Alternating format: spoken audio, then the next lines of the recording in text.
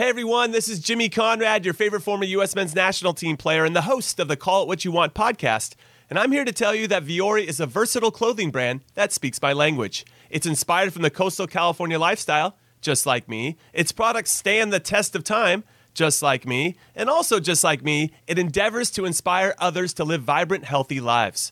Vuori gear is designed to look great in everyday life while also being perfect for any workout activity. I'm currently rocking the men's Sunday Performance Jogger, and don't let the name deceive you. You can wear these babies any day of the week and in any situation. I'm talking going to the office, running errands, the gym, whatever your heart desires, because Vuori is an investment in your happiness. For our listeners, they are offering 20% off your first purchase.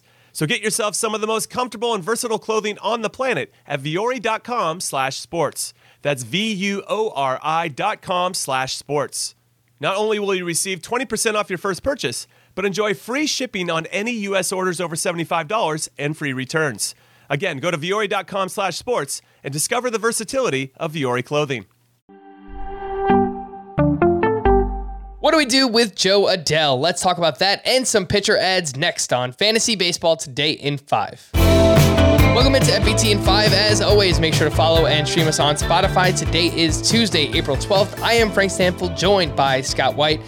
And the roller coaster that is Jo Adell continued on Monday. He was originally not in the Angels lineup. Mike Trout was scratched. Jo Adell gets added. Next thing you know, 2 hits, including a 430-foot home run. Scott, what do we do with Jo Adell? Well, I'd like to hold on to him. I understand that in shallower leagues, ones where, let's say, fewer than 300 players are rostered, would certainly be a 3 outfielder league in that case. You may not be able to. You may have to. You have to be judgmental about your roster space, obviously, and there may be somebody who demands it more at the moment.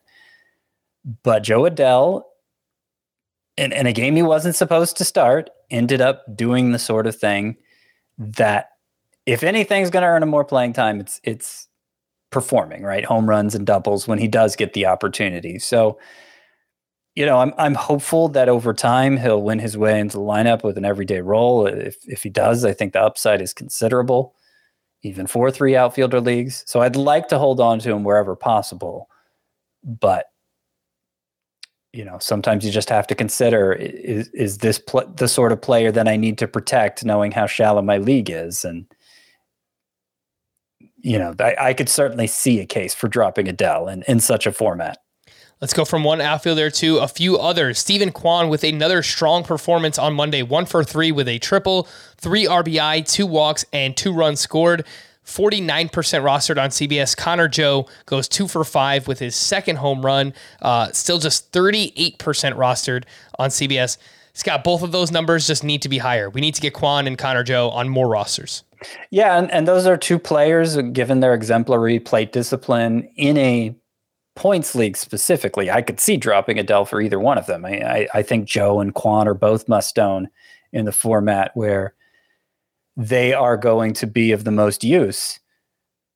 But, you know, even in roto leagues, I'm not saying you necessarily drop Adell for them. I think maybe in Connor Joe, there's a good case for it because the upside he's going to give you in his home games at least might be enough to justify it. But yeah, you have to weigh whether or not you think you're in the kind of league where Adell's going to get scooped up right away if you drop them, because now is your chance to get Kwan and Joe. And there may not be, if they end up having the full breakthrough that makes them integral part of fantasy lineups, there may not be another chance. All right, let's rank some starting pitcher ads from Monday. Jamison Tyone was at home against the Blue Jays, 5 innings, 2 runs, 6 strikeouts to 0 walks, 17 swinging strikes in this start. Nick Martinez making his Padres debut. He was at the Giants, 5 innings of 1-run balls, 6 strikeouts to 1 walk. He's only 15% rostered on CBS. Michael Lorenzen making his debut for the Angels. He was at home against the Marlins, 6 innings of 1-run balls, 7 strikeouts to 0 walks, only 5% rostered. Scott, how do you rank Tyone, Martinez, and Michael Lorenzen? So all 3 have the sort of track record where it's going to take more than one start for me to really buy into them. But obviously there are certain leagues out there where any pitcher who shows potential on the waiver wire needs to be scooped up.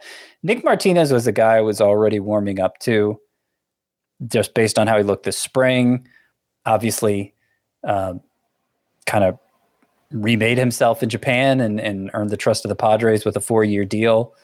And I like that his 13 whiffs on 83 pitches is divided between 3 different ones: 3 on the fastball, 4 on the cutter, 5 on the changeup, 3 swing and miss offerings there potentially for Nick Martinez. So he would be my first choice. But Lorenzen's interesting too. If Lorenzen has 6 pitches and obviously didn't get a chance to utilize them all to maximum effect in a bullpen role previously in his career, so he may actually have more upside as a starter. He would be my second choice. I love all the whiffs Taillon got against a loaded Blue Jays lineup, but I'm not sure what's changed for him from a year ago when he wasn't getting so many whiffs, right? I mean, maybe he's just more comfortable in the delivery. He first adapted last year, but I need to see more from Taillon.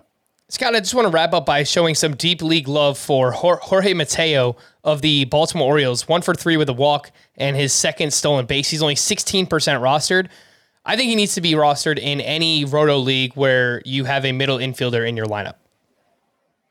I agree. I'm not even sure it's just deep leagues, because he's going to be somebody who plays every day for the Orioles as their shortstop. He's also outfield eligible, at least in CBS leagues.